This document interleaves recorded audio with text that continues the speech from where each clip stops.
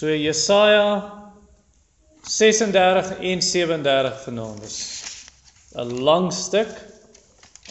So ek gaan nie al die verse lees voor die tyd nie, maar ons gaan vers vir vers deurwerk. En wat ek gaan doen, is ek gaan eers die hele storie vertel. Met bietjie kommentaar tussenin, en dan sal ek afsluit met toepassings.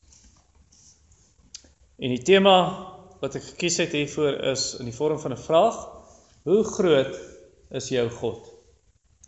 Kom ons bid saam.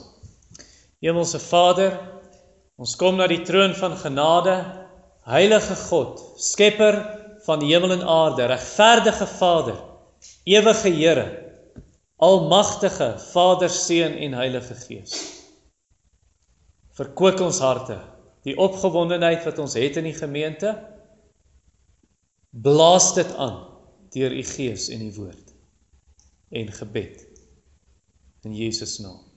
Amen. Jy weet mos hoe graad 1 seentjies is.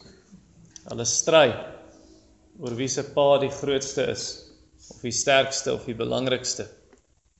Nou net so, elke mens dink sy of haar God is die sterkste, is die grootste, die belangrikste. En dit is maklik om jou God te dien wanneer dit met jou goed gaan. Maar wat doen jou God vir jou en hoe help hy jou wanneer jou 3-jarige verdrink? Of wanneer jy gediagnoseer word met terminale kanker. Kinders, terminale kanker beteken dis kanker waarvan jy dood. Die dokter sê jy gaan doodgaan. Jy het nog net 3 weke oor of 3 maande. Waar is jou God as jy skielik jou werk verloor? Of as jou man jou verneek? Of jou vrou? Of as jou tiener vir jou sê ek's gay, so homoseksueel? Of as jou huis tot op die grond afbrand? Waar is jou God dan? Wat ek eintlik vir jou vra is, hoe groot is jou God? Nou in Jesaja 36 en 37 het die God van die Bybel gewys, al hierdie gode van die nasies is dood. Hulle kan jou nie help nie, hulle kan niks doen nie. En hy het gewys dat hy groter en sterker as hierdie gode is.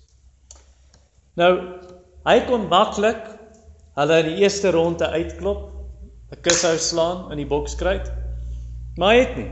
Hy het hulle vir 3 rondes in die bokskruit gehou, eintlik om hulle te verneder. Hy het kat en muis met hulle gespeel. En toe in die laaste ronde, in die 3de ronde om te wys hoe sterk hy is, het hy hulle met 1 hout in die grond geslaan. Net so.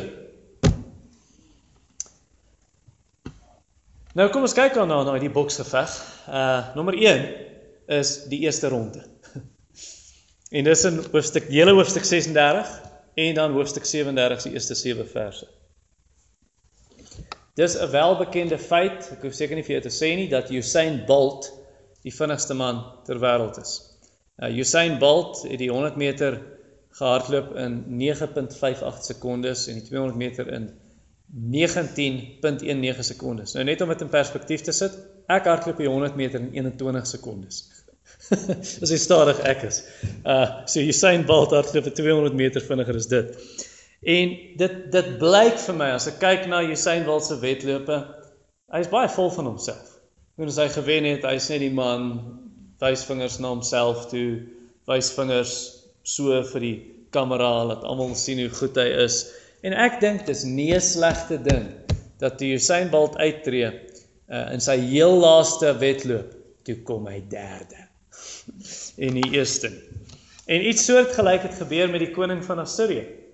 En hier sien die koning, hy is gewoond daaraan om te wen, hy vee die vloer met almal, hy het geëindig soos haas in die haas en skilpad storie, hy het laaste gekom, hy het nie gewen nie. Wat het gebeur? Wel, Sanherib is die koning van Assirië, dis sy naam, hy het gelaster, en dit sien jy in die hele hoofstuk 36 hoe hy laster. Nou in Jesaja se tyd, jy moet onthou, gaan ek weer vir jou gou inkleer, in 'n skets maakie, Assirië is die supermag ter wêreld. Net soos wat Amerika die supermag is, of dalk te sê ons China sal dalk die volgende supermag ter wêreld wees. Assirië was die supermag ter wêreld. Hulle het een land na die ander het hulle ingeneem, verower, platgevee en hulle vat dit vir hulle self. Nou die lande wat besluit het om oor te gee, okay, ons gee oor. Hy het gesê, goed, julle kan lewe, maar julle betaal belasting. Julle gaan elke jaar vir my 'n fooi betaal, of miskien elke maand. Maar die lande wat geweier het om die wit vlag te waai en te sê ons gee oor, hy het hulle doodgemaak. Of hy het hulle ontvoer en hy vat hulle as slawe na sy land toe. Nou toe Hiskia koning was, Hiskia is die koning in Jerusalem, Sanherib is die koning van Assirië. Toe Hiskia koning in Jerusalem was, toe het in daai tyd Assirië die land net langs syne vir hulle self gegryp. En daai land se naam was Israel. Want dis die noordelike koninkryk en die hoofstad Samaria, toe verwoes hulle Samaria. Die suidelike koninkryk se naam is Juda, die hoofstad Jerusalem, dis waar Hiskia koning is. So dis baie naby, die dinge raak nou warm, want hier is dit nou teen sy grens, wat dinge skeefloop. En wat hy gedoen het, net soos wat Samaria gedoen het, die koning Hiskia het belasting ontduik. Hy het gesê, ek weier om belasting te betaal, hy het gerebelleer teen die koning van Assirië. En toe sê die koning van Assirië, nou goed, jy wil belasting ontduik, nou gaan ek teen jou kom, en hy kom toe teen koning Hiskia in die 14de jaar dat hy nou koning is, wat Hiskia koning is, toe kom die koning van Assirië. Hy stuur 'n hele weermag Jerusalem toe. Nou, gaan ek myself gou onderbreek, vir die res van hierdie preek, gaan ek trek uit 2 Konings 18 en 19, 2 Kronieke 32, Jesaja 36, 37. Is dieselfde storie in verskillende boeke van die Bybel, maar daar's detail hier en detail daar, wat nie als in Jesaja is nie. Maar gaan dit inwerk. Okay, en ek gaan nie elke keer vir jou sê, dit staan daar of dit staan daar. Jy kan die notas op die blog gaan lees, as jy al daai verwysings soek. So Sanherib, toe hy nou sê, wel dan val ek jou aan as jy nie belasting betaal. Toe begin hy by 'n klomp kleiner stede in die Juda provinsie, en hy val daai stede binne en hy vee hulle plat. Die plek waar hy begin het, die stad se naam was Lages. Dis omtrent 40 km suidwes van Jerusalem. En dit sê vir ons so in 2 Kronieke 32. En toe Hiskia dit hoor, hy's in ons land, met sy weermag. Toe sê hy, okay, ek's jammer, ek weet ek moes belasting betaal het, ek sal, sê net wat jy wil hê, ek betaal dit. Toe sê Sanherib, hy eis toe 10 ton silwer en 'n ton goud, volgens 2 Konings. En Hiskia gee dit, sê Konings vir ons, maar in tipies ongelowige styl. Al het Hiskia dit gedoen, toe sê Sanherib, ja, dankie vir die belasting, mag jy in elk geval aanval. En toe stuur hy 'n weermag van Lages af, stuur hy Jerusalem toe. En dis nou waar ons teks begin. Vers 1 sê 36:1, in die 14de jaar van koning Hiskia het Sanherib, die koning van Assirië, opgetrek teen al die versterkte stede van Juda en het verower. Toe stuur die koning van Assirië die rapsake uit Lages na Jerusalem, na koning Hiskia met 'n swaar weermag. So nou stuur hy hierdie weermag soontoe. En hier's die Assiriese rapsake, nou in Engels is dit in 'n hoofletter, rapsake, en dis nie 'n naam nie, dis 'n titel. Okay, so hy's 'n baie hoë militêre offisier, kinders, julle weet nie wat 'n militêre offisier nie, beteken net hy's 'n baas in die weermag. So hy's 'n baas, hy's 'n belangrike man in die weermag, en die koning stuur hom toe, want die koning veg nog steeds teen Lages, en hy sê, wel, kom ek vat 'n deel van die weermag, en ek stuur hulle saam jou, gaan jy Jerusalem toe, en gaan vat daai snuiter vas, daai koning Hiskia. En toe hy daar kom, hierdie rapsake, vers 2 sê, toe gaan staan hy by die watervoer van die boonste dam van die Blykkveld, langs die groot pad. Nou die Blykkveld, is seker maar waar hulle materiaal blyk, waar hulle kinders blyk beteken, jy maak die materiaal wit. Soos as ek hierdie hemp nou witter wil hê, sit ek dit in jik, dis 'n blykmiddel.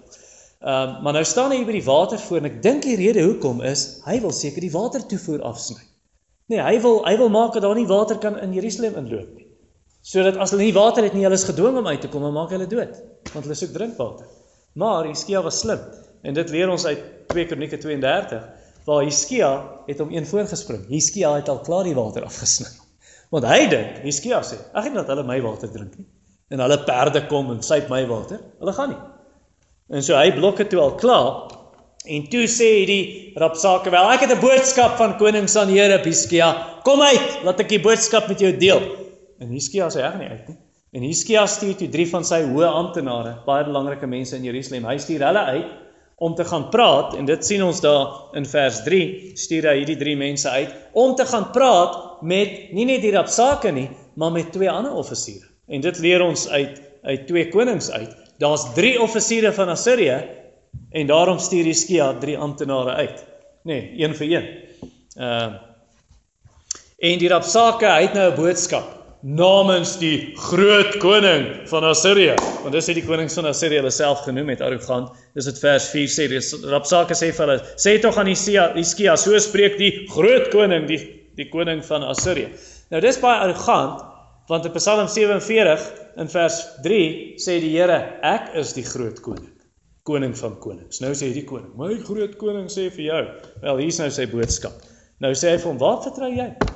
Waar dink jy, vertrou jy, dat jy teen my rebelleer? Dat jy weier om belasting te betaal? Dis vers 4 en 5. Het jy regtig gedink, groot pratery is 'n militêre strategie? Het jy regtig gedink, met jou groot mond, kan jy my weermag keer?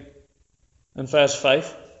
En dan vers 6, jy het jou vertroue gaan stel in Farao en in Egipte om hulle perde te kry en hulle strydwaans te kry. En eintlik wil ek jou sê, Egipte is soos 'n rietkierie in 'n krom ou man se hand, dit breek en maak hom seer. Dis wat Egipte vir julle doen, dit help julle niks, kan julle nie ondersteun nie. En hulle het dit gedoen, nee. Onthou jy, toe ek hoofstuk 30 preek, Israel het, Jerusalem het hulp by Egipte gaan vra, en perde gaan vra. En dan gaan hy aan en hy sê vir hom in vers 7, en terloops, jou vertroue in die Here is nie veel beter nie, hoor. Ek wil dit net nie oor fluister. Hoe verwag jy dat die Here jou moet help, as jy sy hoogtes verwyder het, die altare verwyder het van die heuwels af? En jy sê vir die volk, julle mag net in Jerusalem vir die Here offers bring. Nou, hierdie konings van die Here, baie duidelik, verstaan hy nie hoe die ware God aanbid wil word in Israel nie. Typies, hy kyk deur sy opgewasemde heidenbril. Nee, en hy sien nie mooi hoe ware godsdienst moet lyk nie. Sy gekrapte lense, en nou dink hy, alle godsdienst moet soos my afgoderry werk. So hy verstaan nie eintlik mooi nie, nietemin. Hy gaan aan in vers 8, en hy sê, kom ek gaan jou wetenskap aan. Ek gee vir jou 2000 perde, verniet. Dan kyk ons of jy ruiters op daai perde het. Jy genoeg ruiters, om teen my te kom veg. Hou hy aan, nes ek gedink het, jy kan nie eers teen die swakste offisiere in my weermag beklei nie, jy kan nie eers teen die swakste offisiere standhou nie, veral nie, dis nou vers 9, veral nie, as jy op Egipte se perde en strydwaans vertrou nie, soos ons gesien het in hoofstuk 30 en 31, en het help ek jy vertrou op die Here nie, sê hy vir hom in vers 10, wat help dit? Die Here het my gestuur om jou land te verwoes. Nou dis waar, die Here het die koning van Assirië gestuur, om sy regverdige oordeele teen Jerusalem uit te voer. Ons het dit gesien in Jesaja 10 al. Maar die probleem was, dat hierdie koning Sanherib van Assirië, hy het bose intensies gehad. En hy het dit gedoen arrogant om te sê, kyk my mag, kyk my spiere, ek sal julle uithaal, ek sal julle plat vee. So asof hy nie die Here nodig het nie. En toe besluit die Here, goed, jy is arrogant, nou gaan ek jou ook straf. Sê Jesaja 10 vir ons. Nou sê Hizkia se amptenare, hulle hoor nou als wat hierdie Rabsake sê. Hulle raak bekommerd nie, ou praat hard genoeg, almal op die muur, want almal sit nou op die stadsmuur, hulle wil hoor, wat gaan gebeur? En toe sê die amptenaar, asseblief, praat Aramees, ons verstaan Aramees, dis die handelstaal, moet asseblief nie Hebreeus praat nie, want as jy Hebreeus praat, almal op die stadsmure verstaan Hebreeus, en jy gaan net ons mense in Jerusalem ontmoedig, en hulle hoor hierdie dreigemente van koning Sanherib wat jy nou oordra, asseblief praat in Aramees, nie Hebreeus nie, dis vers 11, en hy sê, praat in Aramees, nie in Hebreeus nie, asof, sê die Rabsake, asof koning Sanherib my gestuur het net om met julle te praat. Hy het my gestuur om met almal te praat in hierdie stad, want 'n lot van julle gaan julle eie uitskeiding eet en julle eie urine drink. En dit sien jy in vers 12. Dit staan so. En toe roep hy uit, hierdie Rabsake, hy voel 'n veer vir wat hulle sê. Hy roep toe uit in Hebreeus dat almal kan verstaan. Hy sê: "Hoor die woorde van die groot koning van Assirië. Hizkia en die Here kan julle nie red nie." Vers 13 tot 15. As julle jouself aan die koning van Assirië oorgee, dan sal julle nie menslike uitskeiding eet en drink nie, julle sal vars vrugte eet en skoon water drink. Vers 16. Sanherib sal julle na 'n goeie land toe wegvoer. Goeie land, voorspoed, wyn en brood en koring. Vers 17. Hizkia bedrieg julle, hy lieg vir julle, om te sê die Here sal julle verlos. Vers 18, nie een van die gode van die ander nasies kon hulle help nie. Niemand kon hulle uit die hand van die koning van Assirië verlos nie, vers 18 en 19, en dan vers 20, en wat laat julle dink? Dat die Here julle gaan verlos uit my hand. En toe vers 21 op Hizkia se bevel, want hy het vooraf vir hulle gesê, julle bly stil. Julle antwoord hom nie 'n woord nie. Hulle doen dit toe in vers 21. Antwoord hom nie. En vers 22 toe kom hierdie amptenare terug met geskeurde klere, kom in Jerusalem. Nou sê hulle vir koning Hizkia, hier's wat hy sê. Hy het gehoor wat hierdie ou sê, want hy het dit geskree. Maar voor dit het hy nie geskree nie. Toe hy nie begin praat, onderhandel hy met hulle. En nou sê hy, hier's wat hy sê, hier's wat die koning van Assirië sê. Hulle deel daai koning se dreigende woorde met koning Hizkia. En toe bid Hizkia, hoofstuk 37, vers 1 tot 4. Hy trek sy koninklike kleed uit, hy trek sy rouklere aan, hy gaan in die tempel in, en hy bely voor die Here. Here, die rede hoekom hy rouklere aan het, is want hy sê, ons het gesondig. Ons het gesondig, dit was verkeerd van ons, en hy stort sy hart voor die Here uit daar in vers 1, en hy besef, dit was sonde, dat hulle na Egipte toe gedraai het, destyds in hoofstuk 30 en 31, vir hulp, en hulle rug op die Here gedraai het. Hulle het nie die Here se hulp vertrouw, hulle het Egipte se hulp verkies bo die Here se.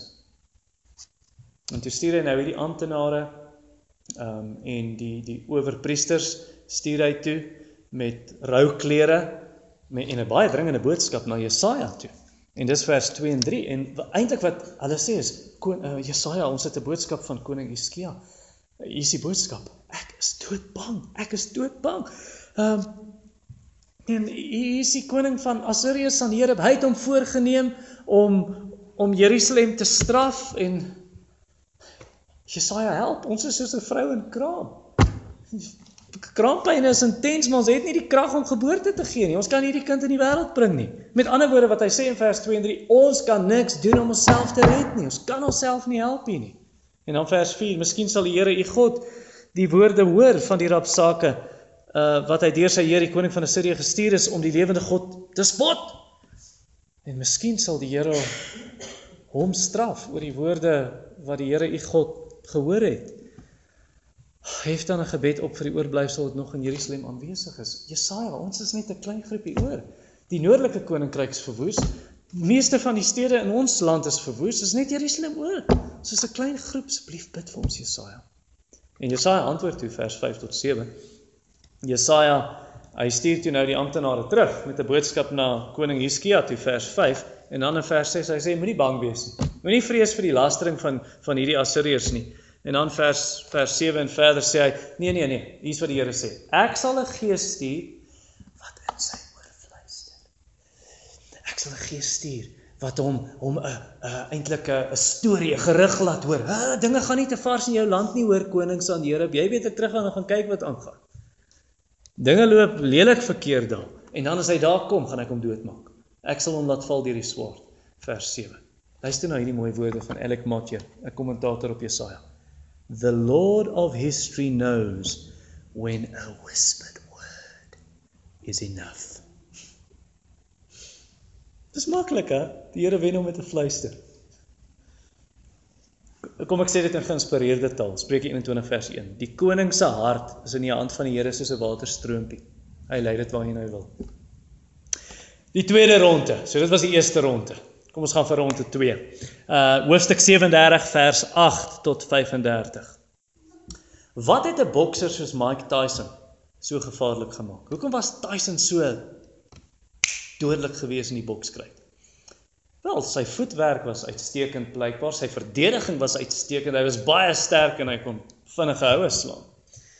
Dis as het ware, of jy kan sê, daai 4 dinge, 'n kombinasie daarvan is sy geheime wapen. Koning Hizkia het ook 'n geheime wapen gehad in hierdie stryd teen die koning van Assirië, wat uiteindelik gemaak het dat die koning van Assirië oorwin is. Wat was daai geheime wapen? Gebed. Was gebed. So hier Sanherib se lastering weer, 37:8 tot 13. Ronde 1 het ons sy lastering gesien, nou ronde 2 laster hy weer. So toe Sanherib nou hoor, hy hoor dat koning Tiraka van Ethiopië op pad is. Nou sê hy, gats, ek beklei hier teen Lages, ek stuur deel van my weermag mag Jerusalem toe, ek is oral in die ryk besig om te beklei, nou wil hierdie ou my ook aanval, ek het nie tyd daarvoor nie, ek het nie lus daarvoor nie. En dis nou vers 8 tot 9, en toe trek hy van Lagos af waar hy was, trek hy 16 km noord, na 'n plek met die naam van Libna. So hy was nie lus om teen hierdie ou te beklei nie, teen Tiraka van Ethiopië, en wat hy toe doen, hy het nie net getrek nie, hy sê toe vir die Rapsake, wat by Jerusalem is met 'n klomp van sy troepe, toe sê hy, ek onttrek jou ook sommer, kom terug uit Jerusalem. Kom net, laat ons hele weermag by mekaar is, ek onttrek jou uit Jerusalem uit, hy doen dit in vers 8, en toe stuur hy 'n boodskap vir Hizkia in Jerusalem, hy sê, hoorie, net terloops, jy het nou gesien my troepe trek weg, my weermag is nie meer by Jerusalem nie, moenie te gemaklik raak nie, ek kom terug, ek gaan jou doodmaak, en ek gaan jou, ek gaan verseker, Jerusalem vir myself vat, ek sal dit verower, vers 10, dan vers 11 tot 13, sê hy, en terloops ook net bygesê, onthou die gode van die nasies, wat nie hulle nasies kon help nie, moenie dink die Here gaan jou help teen my nie, niemand kan my keer nie, in vers 11 tot 13, die Here gaan jou nie uit my hand uitred nie, en toe bid Hizkia, rond die 1 het hy gebid, rond die 2 bid hy weer, vers 37, vers 14 tot 20, hy ontvang toe die dryfbrief, nee, hy lees dit, hy gaan tempel toe, hy sprei die brief oop voor die Here en hy stort sy hart uit, hy sê, Here asseblief, help, hier is wat hierdie ou sê, hier is die koning Sanherib se dreigemente, vers 14 tot 15, hy bid tot die Here, hier is sy gebed, vers 16, hy sê, Here van die hemelse weermag, asseblief, U is die Here van die leerskare, U is die God wat bo die gerubs troon, bo die hemelwesens, U is heerlik, U is vol majesteit, U troon op die ark, vers 16, U is die enigste God, U is die Here van al die koninkryke van die aarde, U het die hemel en die aarde gemaak, kan U nie die volk help nie? En dan vers 17, asseblief sien en hoor hoe hierdie Sanherib, hoe hy U heilige naam laster. Ja, dit is so, gaan hy aan, dit is so, dat die Assiriërs het die nasies oorwin, en hulle lande gevat, en hulle gode plat gevee, maar is dit enige wonder? Sê hy in vers 18 en 19, hierdie gode is maar net handgemaakte beelde van hout en klip. Dis hoekom hulle in die vuur gegooi is. U is nie soos hulle nie, Here, vers 20, U is die lewende God, asseblief red ons uit die hand van Sanherib, sodat al die koninkryke van die aarde kan weet, dat U die enigste Here is. En toe antwoord Jesaja hom. Jesaja het hom in die eerste ronde geantwoord, nou antwoord hy weer, 37 vers 21 tot 35. Die Here het onmiddellik Hizkia se gebed beantwoord. Dit sien jy in vers 21. En hier is wat hy toe gesê het, hier is nou wat God sê vir Sanherib, daai slegte koning van Assirië. Hy sê van vers 22, Jerusalem skud haar kop vir jou. Dit is amper soos kinders en tong uitsteek. Sy skud haar kop agter jou. Jerusalem lag jou uit, man, hulle spot met jou. Dit is baie duidelik, jy weet nie met wie jy te doen het nie, Sanherib. Vers 23. Jy en jou offisiere, julle die heilige van Israel belaster. Vers 23 en 24. Jy het gesê, ek het duisende strydwaans, en ek het in die Libanon woud ingegaan, en ek het die Libanon woud kaal gestroop, en ek grawe my eie waterputte. Ek het nie nodig om van julle riviertjies te drink nie. Ek het my eie tegnologie, en as ek by die Nylrivier kom in Egipte, die magtige Nyl, man, ek laat dit opdam met my voet. Sê in vers 24 en 25. Koning van Assirië, arrogante vaalbond, sê die Here, as het ware. Het jy nie gehoor dat dit ek is wat jou oorwinnings bepaal het nie? Jy is maar net 'n handpop in my hand. Jy's 'n marionet, jy's 'n pop op touwtjies. Ek beheer jou soos ek wil. Ek het beplan dat jy vestingstede platvee, dat jy dit in bourommel verander, en dat jy jou vyande skrik maak, en dat hulle verskrik staan voor jou, vers 26 en 27. Ek het gemaak, dat hulle soos grasspruitjies is, wat op 'n dak groei en vrek, in die warm son. Dis ek wat dit gedoen het. Ek weet presies wanneer jy sit, en wanneer jy met jou troepe uitmasseer, en wanneer jy terugkeer in oorwinning.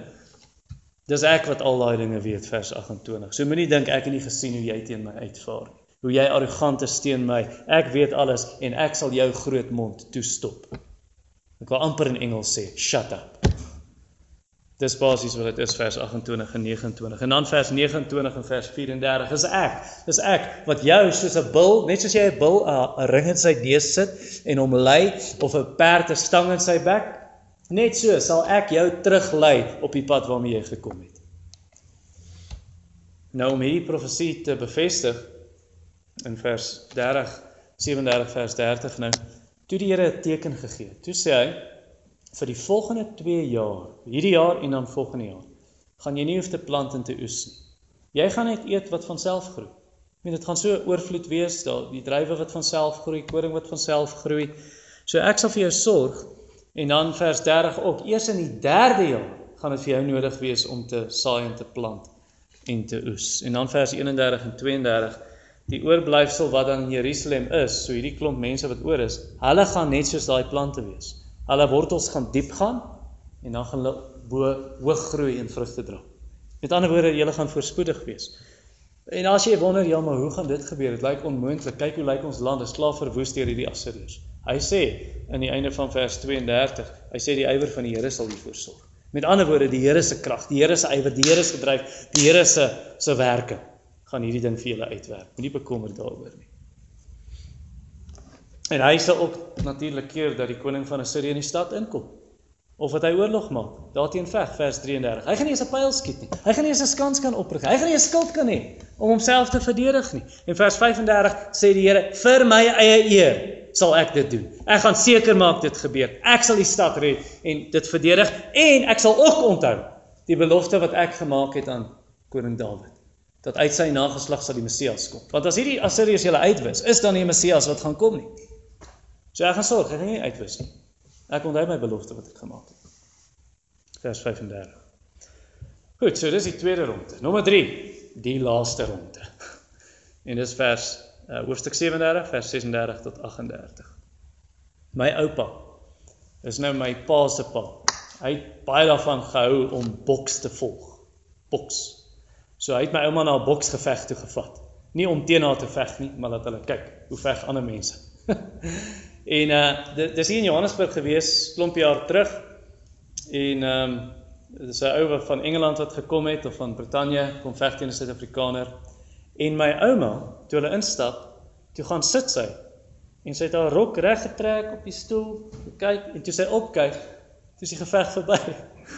Toe die kampioen sy opponent uitgeslaan, binne die eerste ronde, 'n paar sekondes. So ek dink nie sy wou weer boks gaan kyk nie. Maar dis wat die Here gedoen het hier. Die Here het met baie min moeite van die Assiriërs ontslaag geraak. En om dit te wys, weet jy wat doen Jesaja? Ek het nou 2 volle hoofstukke vir jou die storie vertel. Hoeveel hoofstukke spandeer Jesaja daaraan om vir jou te sê, hier is hoe die Here hulle toe uiteindelik klaar gemaak het. 3 versies.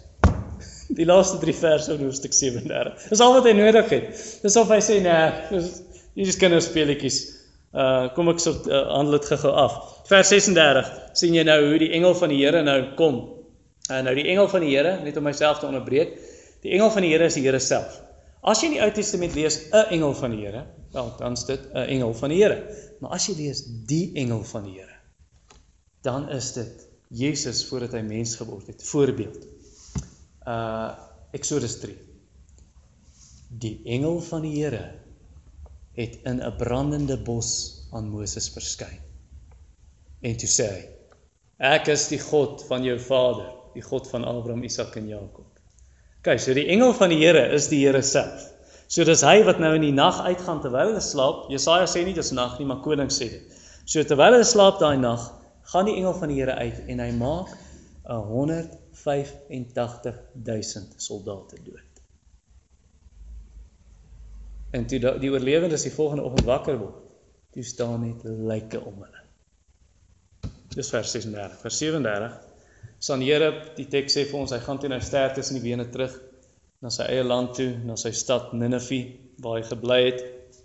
En volgens die geskiedenis, sê dit, hy het nog 20 jaar gelewe, die Assiriese rekordboeke.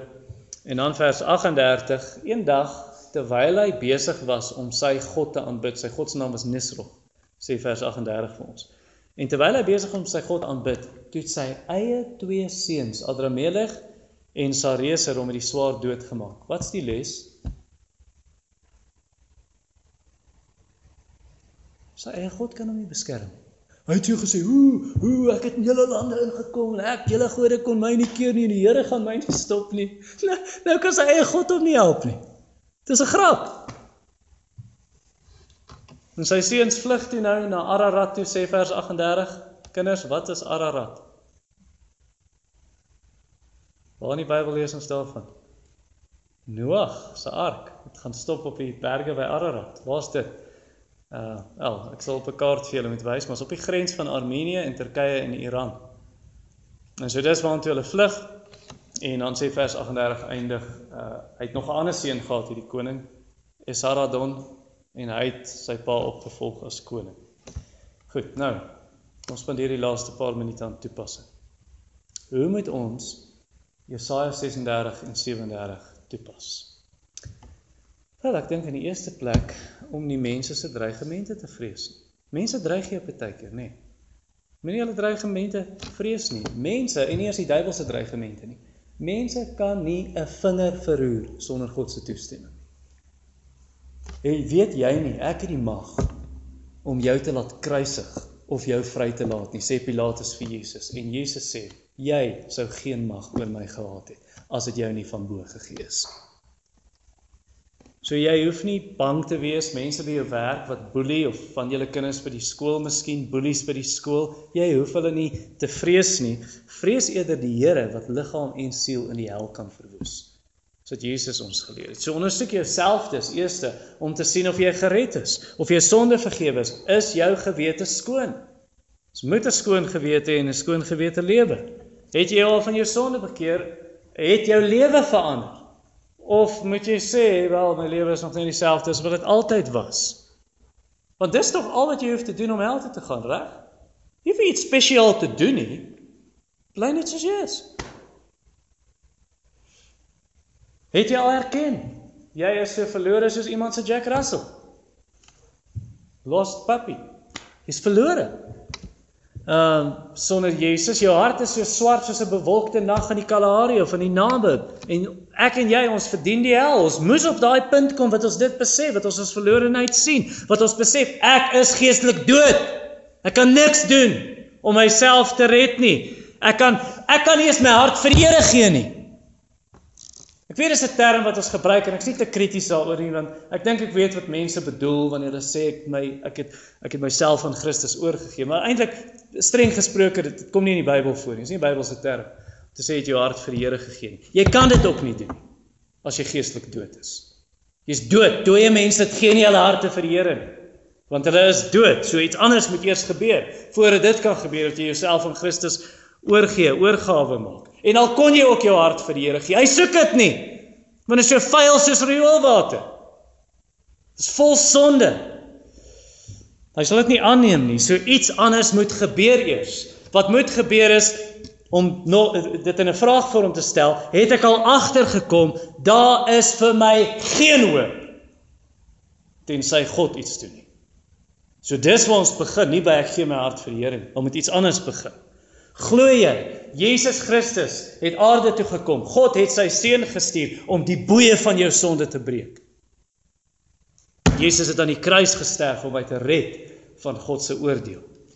Om te glo dat Jesus Christus nie meer dood is nie, maar die dood oorwin, hy het opgestaan, hy lewe vir ewig, sodat ek die ewige lewe kan hê. So dis waar ons begin, en hierdie is die God wat ons moet vrees.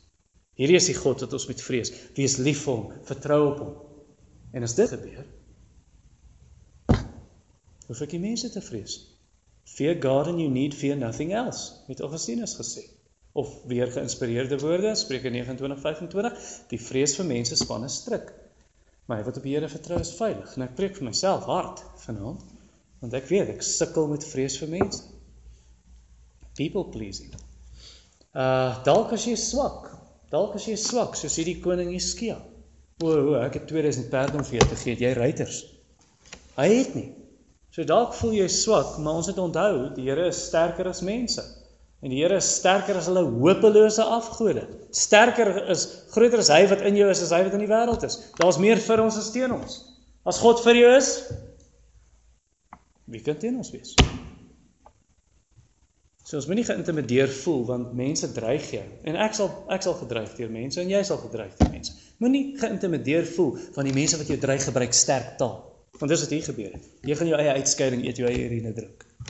Of dalk vloek mense jou. Ja, hulle gebruik kraswoorde en vloekwoorde en dan voel jy sommer banger of hulle vloek God, hulle laster God soos wat hierdie koning gedoen het. Ja, hy het God gelaster sê 37:17.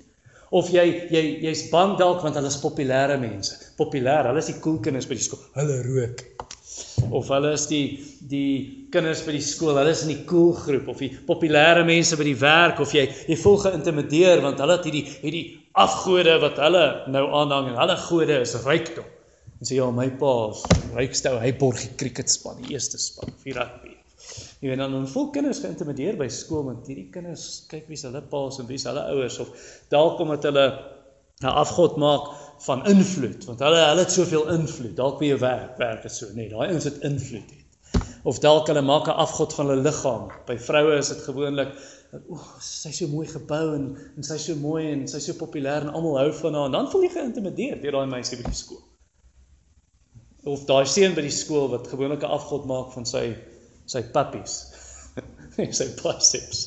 En hy dink hy is so groot en so belangrik en nee, moenie dit vrees nie. En dan met betrekking tot probleme, want kyk, dis wat hy gedoen het, nee, die koning son hier, ek het al daai gode gewen, en ja, wat ook al. Met betrekking tot probleme, dit help nie, en weer eens spreek ek vir myself, moet konstant terugkom hiernatoe, dit help nie, jy dagdroom daaroor nie. Of ek lê angstig in die bed in die aand en bekommer nie. Dit gaan nie die situasie verander nie. Al wat dit gaan doen is, jy gaan 'n spasmed drink. Iets of 'n spierverslapper van een of ander aard. Dit gaan nie die situasie verander nie. En wanneer ons so bekommerd is, wanneer ons so angstig is oor ons situasie, dis 'n simptoom van hoogmoed. Dit is. Hoogmoed sê, ek sal self die probleme uitsorteer, ek hoef dit nie vir die Here te bring in gebed. Ek sal self daaroor stres. Bring eerder die nood in gebed na die Here toe. Gee dit vir hom en sê, hier is my laste, Here, en as jy dit moet doen, doen dit meer as een keer. Want dis wat Hiskia gedoen het, rond die 1 toe bid hy, rond die 2 toe bid hy. Hy kom weer, Here asseblief. Ek vind vir myself, partykeer moet ek dink, 5 keer 'n dag, 10 keer, 20 keer 'n dag vir die Here sê, Here, vat dit weer. Ek het dit weer teruggevat by, U vat dit weer, ek kan nie, dit is te swaar vir my.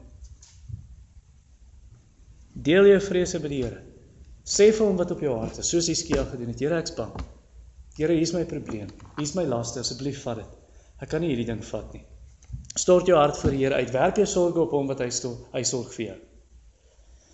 Die Here weet al klaar wat jou sorge is, maar hy wil hê jy moet vir hom sê. Hy wil hê jy moet kom, sê, hier is my kwessie, Here. En die manier jy begin is soos wat hy begin het in 37:16. Here van die leerskare, God wat op die Gerubs troon, U alleen is God van al die koninkryke van die aarde, U die hemel en die aarde gemaak. So begin deur te dink oor God se grootheid. Dink daaraan, niks is vir die Here onmoontlik nie. By die mense is dit onmoontlik, by God is alle dinge moontlik. Hy kan doen ver bo wat jy bid of selfs dink. Onthou dat hy heilig is, 37:23. Aan die einde sê hy is die heilige van Israel. Prys hom, hy het jou krisis bepaal. Dis wat hy sê in 37:26. Kyk al, het jy dit nie gehoor nie? Van lankal af het ek dit berei, van die dae van die voortyd af het ek dit beskik, sê hy vir die koning van Assirië. Jou groot militêre oorwinnings, absoluut binne my beheer. Ek het dit beskik. En wat van my krisis dan? Is dit nie in die Here se hande nie? Die Here weet alles omtrent jou en jou krisis. Vers 28. Maar ek ken jou sit en jou uitgang, jou ingang en hoe jy teen my raas, sê hy vir die koning van Assirië. Hoeveel te meer nie vir Christene nie. Is dit nie wat Dawid gesê het nie? U ken my sit en my opstaan. Wanneer ek gaan lê, die Here weet dit. As ek opstaan, as ek uitgaan, as ek inkom, die Here weet alles. En ons het ook Jakobus 5:16 onthou, dat die gebed van die regverdige groot krag het. En dis wat hier gebeur het, want Hiskia het eers probeer, miskien gaan ek hierdie koning van my rug af kry deur hom goud en silwer te gee, volgens 2 konings. Dit het nie gewerk nie. Wel, wat van Briete krag? Wel, ek weet nie Briete krag nie. Ek het nie eens 2000 ruiters vir my perde, vir die perde wat hy sê hy vir my sal gee. So ek kan nie eintlik teen hom veg. So wat geld nie kon doen nie, wat krag nie kon doen nie, dit het gebed gedoen. Die Here het dit in antwoord op Hiskia se gebed vermag. En dan, ook belangrik om jouself te herinner, dat die ewige raadsplanne van God deur jou gebede volbring word. Want dis wat hier gebeur. Die Here het bepaal so en so gaan gebeur, maar hy skia bid.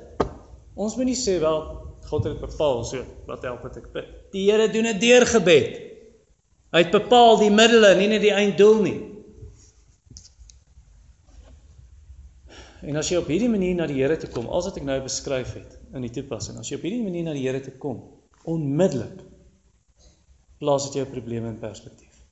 En jy sien, okay, ek het verkeerd na die situasie gekyk. Ek het net na die probleem gekyk en ek was bang.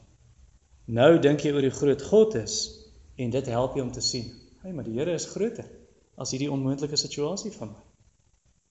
En dan ook belangrik, bid tot eer van die Here, hoofstuk 37 vers 20, want hy bid so, in 37:20 sê hy, en hy terugblaai sien toe,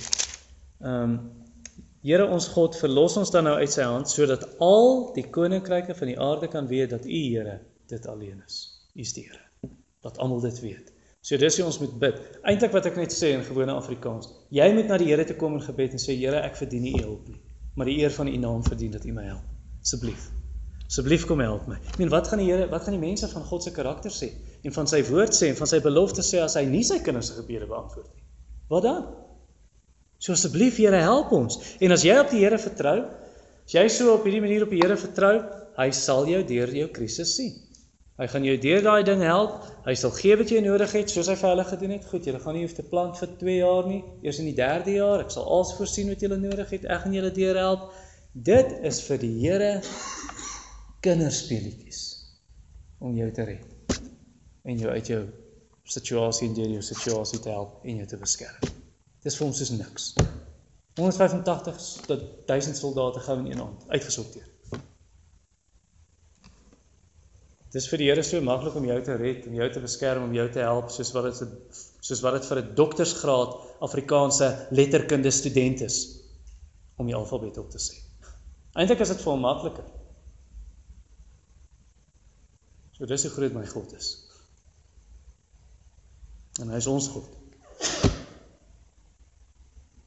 En dan wil ek vir die vra wat die God van die Bybel verwerp.